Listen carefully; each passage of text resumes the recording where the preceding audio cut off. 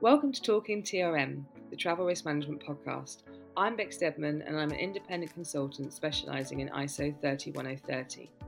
During my transition from corporate travel to travel risk, I've met some incredible individuals driving travel risk management forward with passion and expertise. On this podcast, I'm going to chat with them about their stories and hopefully inspire our listeners to start their own travel risk management journey.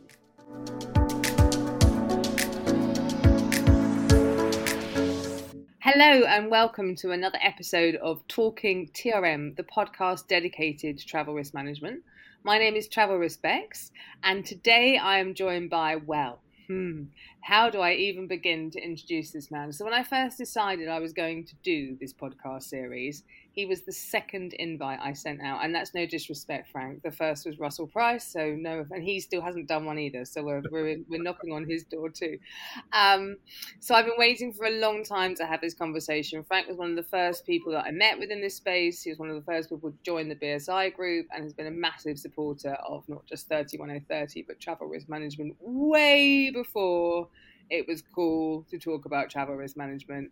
I'm still not sure how cool it is to talk about travel risk management, but in 5 years' time, when people are listening to this again, they'll realise how cool it is to be talking about this stuff. So without further ado, Frank, welcome to the show. It's a pleasure to have you here. How are you? Great, Bex. Thanks for the invite. And since that invite, if you've been following the Where's Frank at? I've been to Sydney, Australia. We took a contingent of employees over for Sydney World Pride. And over the last couple of months, I've been all over the Americas doing literally a master class on the ISO 31030 to customers and clients. So it's been a very busy couple of months. I have been watching Where's Frank at, absolutely, and I've been seeing all your updates. And for me, it's just a pleasure to see that, the standard is out there. It's giving people some sort of something to really kind of hang their hat on around this space, whereas before perhaps it wasn't something that was being looked at so much, although I'm not sure it's happening as fast as all of us would like it to be happening, for those of us working in the industry. So let's get into it, Frank. Let's just introduce you firstly, as we do within the podcast. So who are you and what is it that you do? So I'm Frank Harrison. I'm the Regional Security Director for the Americas with World Travel Protection. I'm based in Toronto, Canada. I've been with the business since February 2021, so it came on during the pandemic. And I'm part of a team. We have a general manager based in Brisbane at our command center there. We have a command center in the UK in Uxbridge, where I have a counterpart. And we form a really lean, agile travel risk management subject matter expert team that supports our case managers, our customers, and our clients as they're out there literally re-entering the world, and we're out there to support the rusty travelers that are discovering the world has changed at their destinations, and the folks that really didn't travel much before the pandemic and who are a little bit resistant to get out there now with the way the world has literally changed. And we can talk about that a little further in. Thank you, Frank. That's a really great introduction to everything you're doing. So let's just, you touched on the fact of how much travel you've been doing. So has it, so you joined, I appreciate you joined within the middle of the pandemic, but what sort of changes have you seen since people have sort of gone back to travel now? So what have I seen? So one of the unique things is even at the height of the pandemic, when travel was highly restricted, there were the bans on flying, travel still occurred. And one of the really unique things about the pandemic was we saw how travel approvals were escalated up into the C-suite. So the people that were traveling on behalf of their business and conducting work for their organizations, they were out there at the height of it. But we had this incredible oversight on travel. And when you look at it from a business continuity and resilience standpoint, we kind of reached the Pangea, the utopia of what travel approval should have been. And then last year, as we all saw, there is this, it's been coined as revenge travel, where once the restrictions were off, the leisure travel space literally exploded. And I think the numbers right now are about 110% over pre-COVID travel. But business travel still sets around that 80%, low 80, high 70s. But businesses came to the realization that, we can do this digital interface, we can do all these conference calls, but when it comes time to sign contracts, get out and check your supply chains, check your operating facilities, You need to have a human being going out doing that human interface that can give you that honest assessment of what's going on or what's the impact of their business. So business travelers are out there. So if we look at this during the pandemic where travel approval was escalated up into the C-suite, with this revenge travel and the return of travel, a lot of organizations have referred it back to quite literally pre-pandemic travel processes. And in some cases, they've actually regressed further back. So we are having this conversation about what the ISO 31030 travel risk management is. And collectively, those of us who are champions of the ISO are out trying to reinforce organizations that the lessons that were lost over the last year, the ISO 31030 is an opportunity for organizations to do a self-audit and identify where their strengths are, the opportunities, and where they can actually make it better for the travelers. Because I'm a traveler and I expect more from my employer, and I do. And I'm a travel risk management subject matter expert working for one of the top tier travel risk management companies, and I expect a lot from my business. So I can just imagine what somebody who's going out on behalf of their business expects from their employer. And the ISO 31030 is an opportunity to actually see if their travel risk management programs or travel approval processes are fit for purpose and support their employees. Because let's be realistic, a lot of organizations use this term, the duty of care, as a stick to intimidate potential clients and clients to get business. Our approach is very simple. Organizations need to own their risk. They need to manage the risk.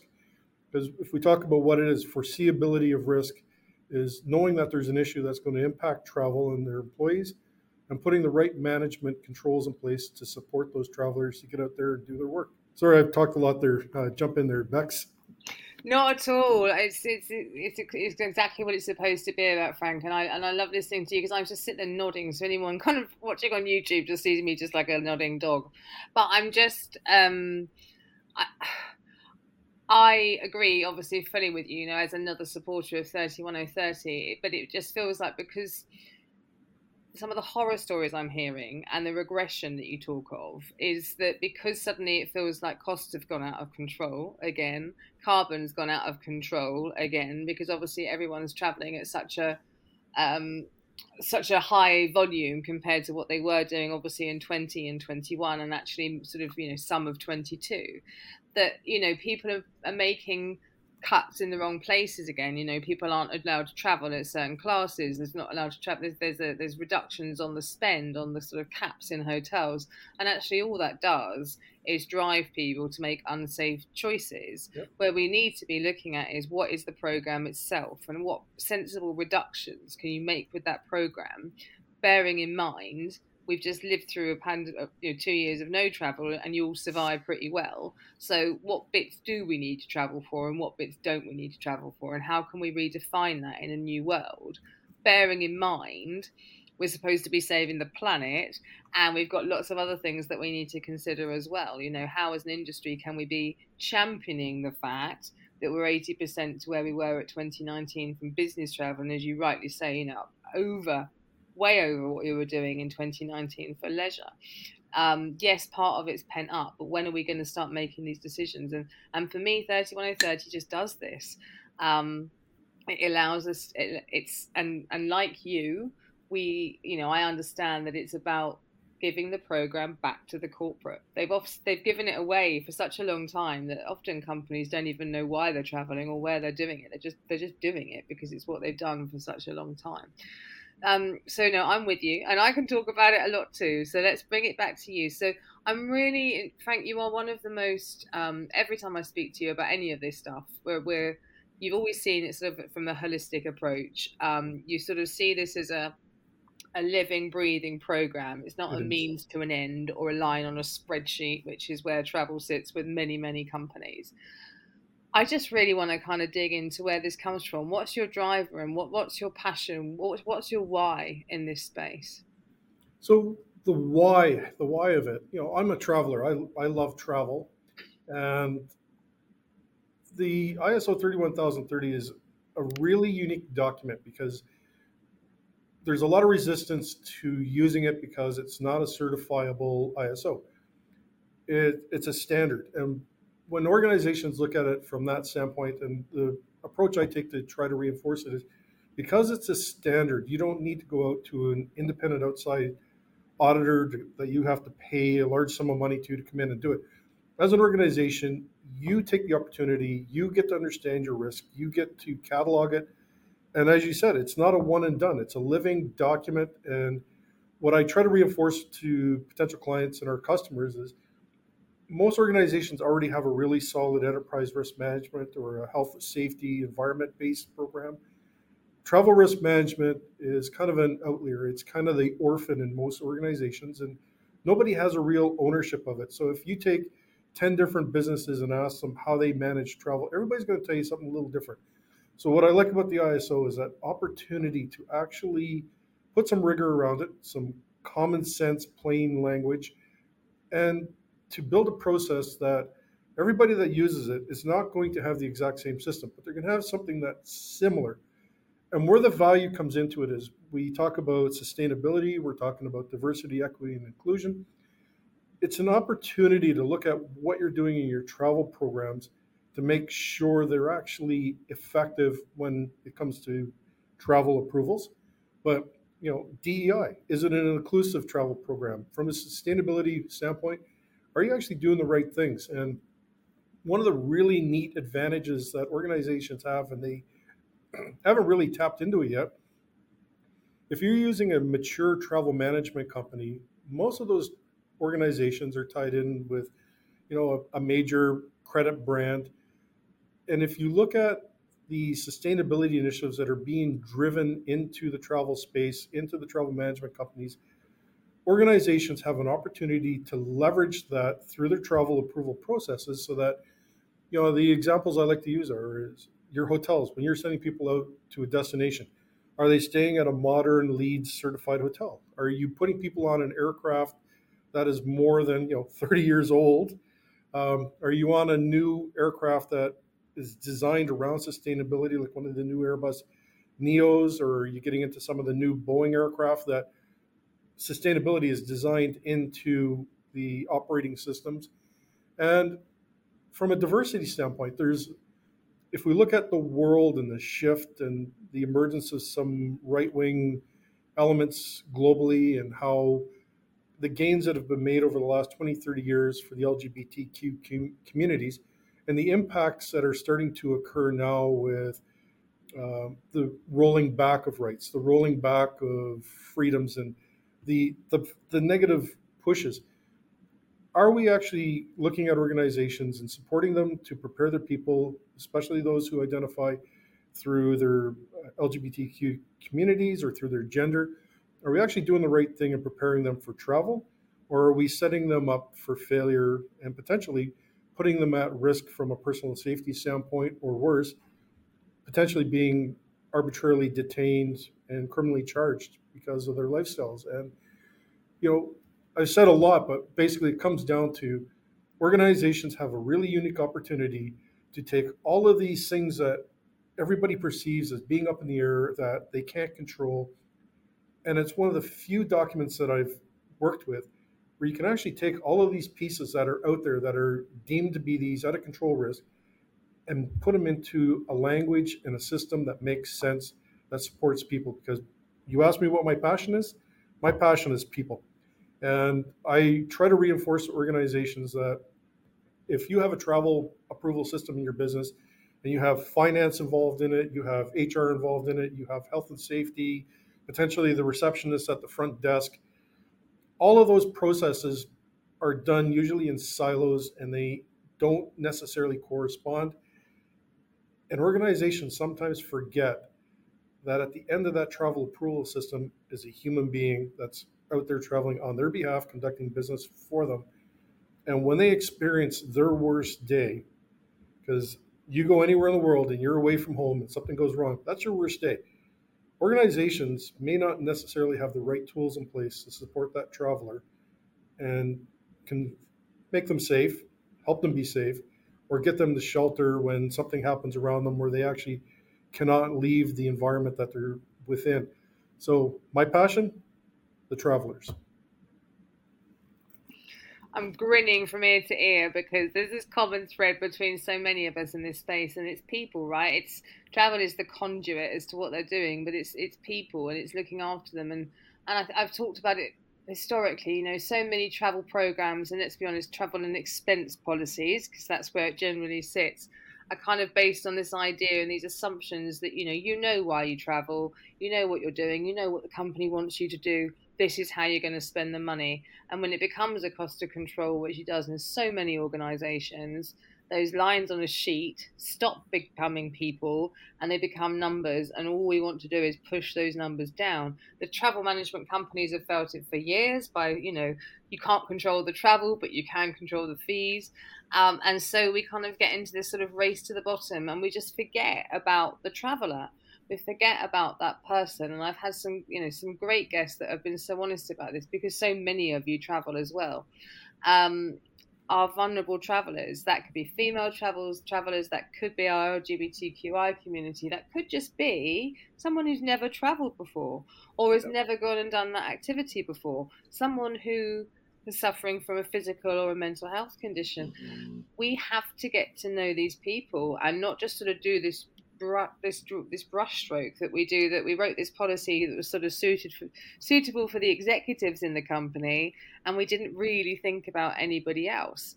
For me, it kind of brings DEI, it brings mental health, it brings all of this stuff to life because it's when it matters when you're traveling. It's sure, it matters in your downtime, it matters in your office and that kind of stuff to a degree. But when you're traveling is when it kicks. And I think you just put it so nicely. The worst day of your life is going to happen when you're traveling. And let's just explore it a bit. We talk a lot about, I think, companies that lead in this space often are going to high risk countries, right? It's always destination based. Or has been historically, and they've got loads of good stuff in that space. But that is what we call high impact, low probability, right? So it's becoming more frequent, sadly, but it's not happening on a daily basis. What is happening on a daily basis are travel delays, sickness, those things that kind of can happen to a traveller. Have you got any kind of experiences that you can share with us that have just been sort of bad travel days, but not necessarily having that kind of high impact that would have if you were kind of caught in a high big situation, bearing in mind all the trips you've just done? If I reflect on my own travel over the past 2 months, arriving at the airport in San Francisco and discovering that my flight's canceled, Good and one. and having the airline just basically say, "Well, we can get you home tomorrow," and then going to the airline next door and having a code share with them and having them facilitate my return. There's a lot of issues that are occurring out there, whether it's schedule delays, cancellations, lost luggage. And to go back to my comment about the human being, the person at that counter is another human being who's trying their utmost best in a very trying situation. And when we are individually impacted, we usually take it out on them. And the one thing I've been trying to do is using a measure of humility when I'm dealing with airline staff. And in most cases, by not blaming them for my worldly woes of being stuck in Chicago or Newark, New Jersey, or San Francisco, they will usually go above and beyond to help you. Lost luggage, that's another thing that someone at a front counter ain't going to help you with, especially if you got an AirTag or an RFID chip in there and you can see exactly where it is. They're restrained on what they can do. So Yeah. from that standpoint, the world has changed. If we look at the road warriors and the folks that were traveling pre-pandemic, we can talk about all of the impacts that have occurred now that we're going into the post-pandemic phase. And we've been doing our own research within our business, and we've identified that shifts in crime at destinations have changed.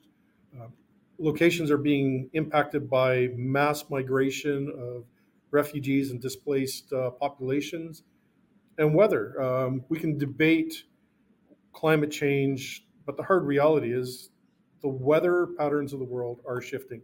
And I use the analogy where I grew up in northeastern Canada. 11,000 years ago, there was about 3 kilometers of ice over top of where our community is now. That's all gone. So to me, the world's changing.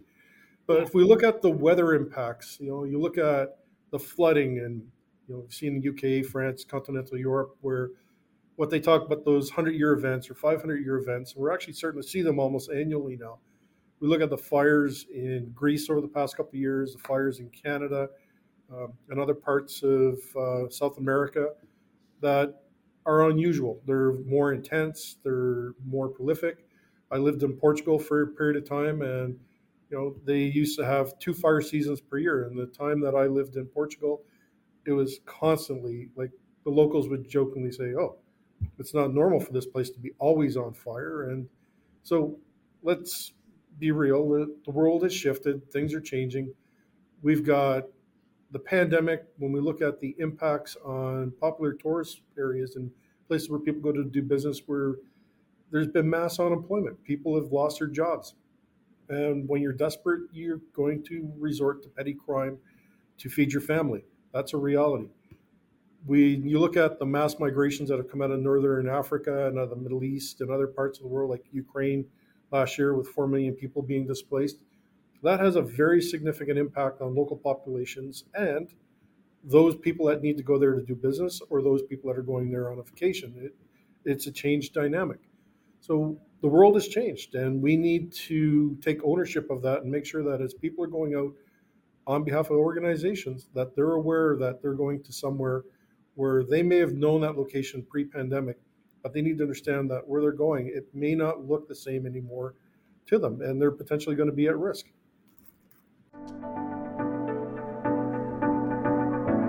Not sure where to start with implementing a standard such as ISO 31030? A gap analysis exercise from Ascent Risk Management is the best place to start. Our expert consultants will take you step by step through your chosen standard and highlight any weak areas. This can be conducted remotely, and the results of the gap analysis can form the plan for your targeted project. Contact Ascent today at www.ascent1, which is ASSENT1.com, and booking your gap analysis today. And to perhaps get a deeper understanding of kind of what those risks are on a personal level, because I think I've talked on to other guests about this. When I'm sure when you first got into work, there was this kind of bravado requirement. Your bosses just told you to do it, you just got on and you did it, and actually we probably all put ourselves at more risk than perhaps we should have done. I know I certainly did, and it was just kind of the way things were done then. Where we're now is actually, and thankfully, you've got employees that are coming into the workforce saying, no, no, no, no, no. Hang on 1 second. What do you mean you haven't got all this stuff in place? It was kind of a given. I was expecting it. And then that actually makes our generation question it too and think, actually, hang on a second. I'm doing all this stuff for you. What happens to my family if something happens to me? Where are the kind of assurances that this stuff is going on? Are you seeing that at all in what you're doing and when you're talking to people? Yeah, there's more of a demand for that information. So, like, I'll use our system. We have a travel assistance portal that we support our customers with. And I use the example of 10 years ago, I was flying in and out of Charles de Gaulle on a regular basis, going in and out of West Africa. And I would land at de Gaulle, and the only way I'd find out there was a strike in the airport was you'd be met partway through the airport with people with whistles, screaming, and banners, and you'd be like, all right, guess I'm not making my flight. And when I travel now, when I land anywhere, I expect any kind of a disruption or impact to my travel to be broadcast to me as soon as I land, so that I can actually make informed decisions on my own travel. So let's take it into the wider picture. We're retooling our entire economies. We're changing the products that industries are putting out in the markets and the services that we're going to be using as we change our economies. Those require rare earth minerals, and businesses and organizations that are mining those and sourcing those resources, they're going out into parts of the world now that pre-pandemic we would never have dreamt of sending an employee. And we have to have the rigor around that travel. We need to have that pre-travel awareness and education. Organizations need to be able to locate their travelers when something is going on, or they just need to know where they're at, because you nailed it. Pre-pandemic and going back 10, 15 years ago, you got a plane ticket, you went. If you went missing, they would probably do a crisis management exercise after the fact. But the reality is, today we expect more. And the critical enabler is the travelers need to be able to communicate with their organization or with a travel assistance company. And that needs to be a two-way form of communication, because you look back 10 years ago, most of the apps that we traveled with were one-dimensional. They pushed out some information, you got some alerts, you got basic awareness, but you didn't have the ability to actually ask for assistance. You didn't have the ability to communicate with a case manager. And today, we take it for granted that we have these tools, and in many cases, organizations don't actually get their employees to download those apps. They don't get them to use the tools. So as you nailed it, I've worked for organizations 15 years ago that they didn't allow women to travel on behalf of their organizations. Now, you can't restrict who travels on behalf of your business. They need to be the right person with the right qualifications and the right fit for what the job is. And we need to make sure they've got the right tools to get out there so that they know the environment they're in, they know what's going on around them. And when something does go wrong and they do have that worst day, they can ask for assistance, or they can get the right information to make their own informed choices. Because to go back to the human element of why I have a passion, what gets forgotten is that traveler is actually the first line of response when a crisis or an emergency event occurs. And the only way that that person can go from being the victim of an event to a participant in their own recovery is by having the right tools to do the job and start the process. And that's a critical enabler that will differentiate between a crisis management response to an impacted traveler who needs assistance to a traveler who asks for assistance and is driving what they need to get out of a situation. So beautifully put, as always. It's just giving them those, exactly that skills, the toolkit, the training, whatever it takes to make sure that that unique individual, that unique human who is going out to do that job has everything they need around them when they need it. Not engulfing them in all this information and stuff beforehand, which they're never going to have a chance to read because they're really busy. It's about making it accessible and allowing them to do the job safely, because nobody's against travel. Yes, we are all about kind of reduction to a degree because the world feels like it's gone a bit mad again. But nobody's against traveling for the right reasons. But we are wanting to keep people safe. And I just continue to kind of hear practices which just makes me feel that that's just not the situation at all. So let's see. I told you it would go fast. We're already at nearly half an hour, Frank. So let's put some of this into action, and let's think about those people that perhaps are maybe new to this space or have got an interest in travel risk management. They're not quite sure where to start. With your vast experience, what are your golden nuggets, Frank? So my golden nuggets, and that it reflects on the organization that I belong to at World Travel Protection, is my first golden nugget is when we talk about travel risk management, travel approvals, there's three elements to it: the traveler, the destination, and the activity being performed. So when we talk about the traveler, it's the organization needs to know who their travelers are.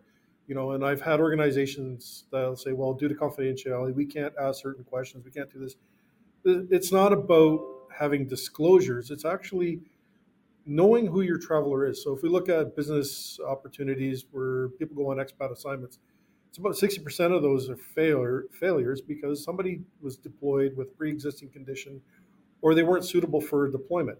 So organizations need to know who their travelers are and if that person is the right person to travel. But the individual travelers also need to take a little bit of ownership, because if in this day and age, if somebody doesn't want to travel, they need to declare that to their employer. Or if they are going to travel, it's what are they receiving before they go? What is their pre-travel awareness? What's their education? And what tools are being provided to them to empower them to safely travel? We talk about the destinations. We go back to, this year, the three emerging things are crime, migration, weather. And, got the standard plethora of health and safety, security risk, and natural disasters, and a whole list beyond that. But it's how are we addressing those destinations? How are we risk assessing them? And then how are we monitoring those destinations so that when something does change or shift, we can respond to it? And potentially, if we've got a traveler that's in mid-trip, how do we stop them, turn them, redirect them, or get them to shelter in place? And when we look at the activities, we have to be very sensitive now in this modern world where we are fully accepting in most cultures of diversity, equity, and inclusion. But we need to understand the destinations where people are going. And if it's a potential unsafe environment based on a person's lifestyle or their gender identity, how to prepare that traveler before they go so that they can operate in that space, or they can make a decision that they don't want to go to that environment. So, you look at gender, where in Canada, where you can elect to have your passport with an X on it, not showing a gender, or if somebody changes her gender but doesn't get their passport changed, there are parts of the world where potentially they can be arrested, detained, or denied access to that country, or harassed by the government officials upon entering. So it's making sure people understand where they're going, the risk they are facing, and being prepared for it. Because if you look at, there's 71 now with, I guess, Uganda changing their laws, that being a member of an LGBTQ community and involved in a same-sex relationship is illegal. 6 of those, it's criminal arrest with the potential for a death sentence if you're caught engaging in a same-sex relationship in those countries. So the traveler, the destination, the activity they're going to be doing.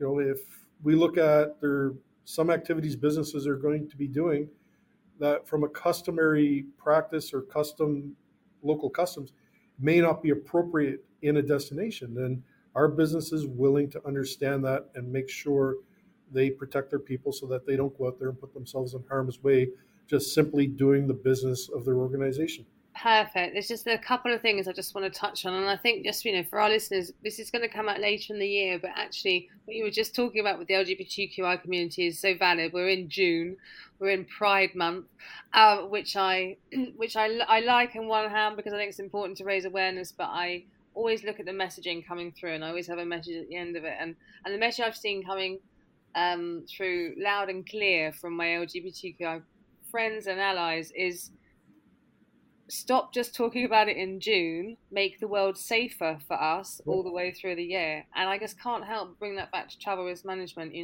especially for our younger generations that have been born into a world that is connected, that feels like it's safer than it is, that feels that as a population that we communicate differently and we can have friends, anywhere in the world.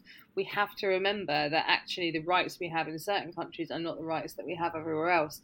And we're allowing our travelers to just sort of kind of put themselves into these situations. Like I've said before, female being one, but right now the LGBTQI community and particularly the trans community, you touched on it just then with the passports. We can't do that in the UK right now. There isn't that option.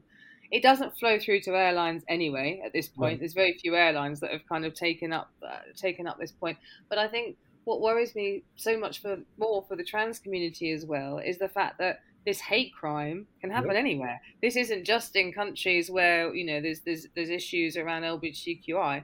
We've had instances in the UK where 2 school children have killed another school child. Like, this is rife. This can be anywhere, and we really have to protect those parts of our community. But doing so with everybody else at the same time, and rather than getting hung up on bits we seem to be getting hung up on, let's just think about everybody as people and how we can keep everybody safe. And I just wanted to kind of bring that up to the forefront because it will be later in the year and we should still be talking about this, not just throwing our rainbow flags around because it's June.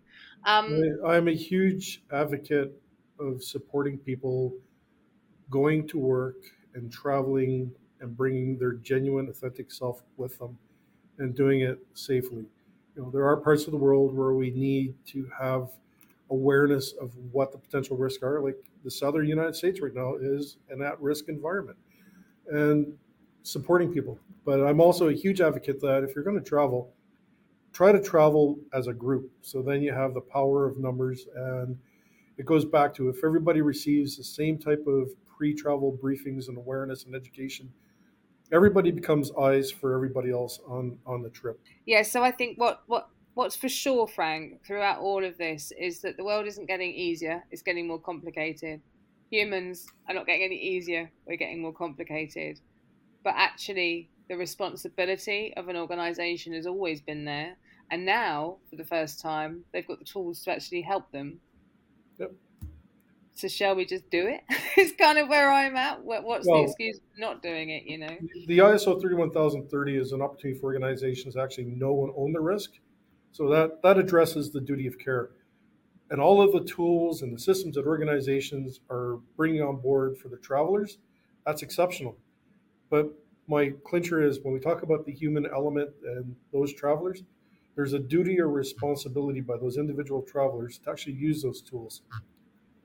Yeah, I agree. If you don't want it just to be about, you've got to do a little bit of finding out for yourself. If your company is going to support you and go to those extra miles, then please do the research to find out actually what they've done and to try and help them. And if not, you're reliant on doing that yourself anyway, because arguably if they haven't got the tools in place, then you're kind of on your own when you go. And the best way you can be to do that is to actually have done some research and understand what you're getting yourself into. And I think if you don't feel safe, don't be scared to say that to your company. Frank, it's been an absolute pleasure. I knew it would be. Thank you so much for joining me today. We will be back soon with another episode of Talking TRM. This is the podcast dedicated to travel risk management. You've been listening to Travel Risk Bex and my special guest today, Frank Harrison. It's been a delight, Frank. Thank you. We will see you soon. And in the meantime, everybody, please take care. Take care of yourselves and your people. Bye-bye.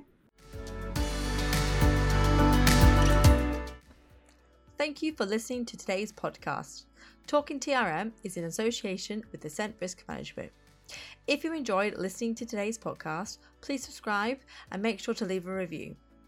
If you need any help with implementing an ISO standard such as ISO 31030, or if you have any questions regarding ISO, please reach out to Ascent Risk Management to talk to our expert consultants today. We can be found at www.ascent1.com. We're also on Facebook, LinkedIn, Twitter, and Instagram, and links can be found in the show description. This podcast is a Clemark Studio production and was produced by Jessica Ingalls.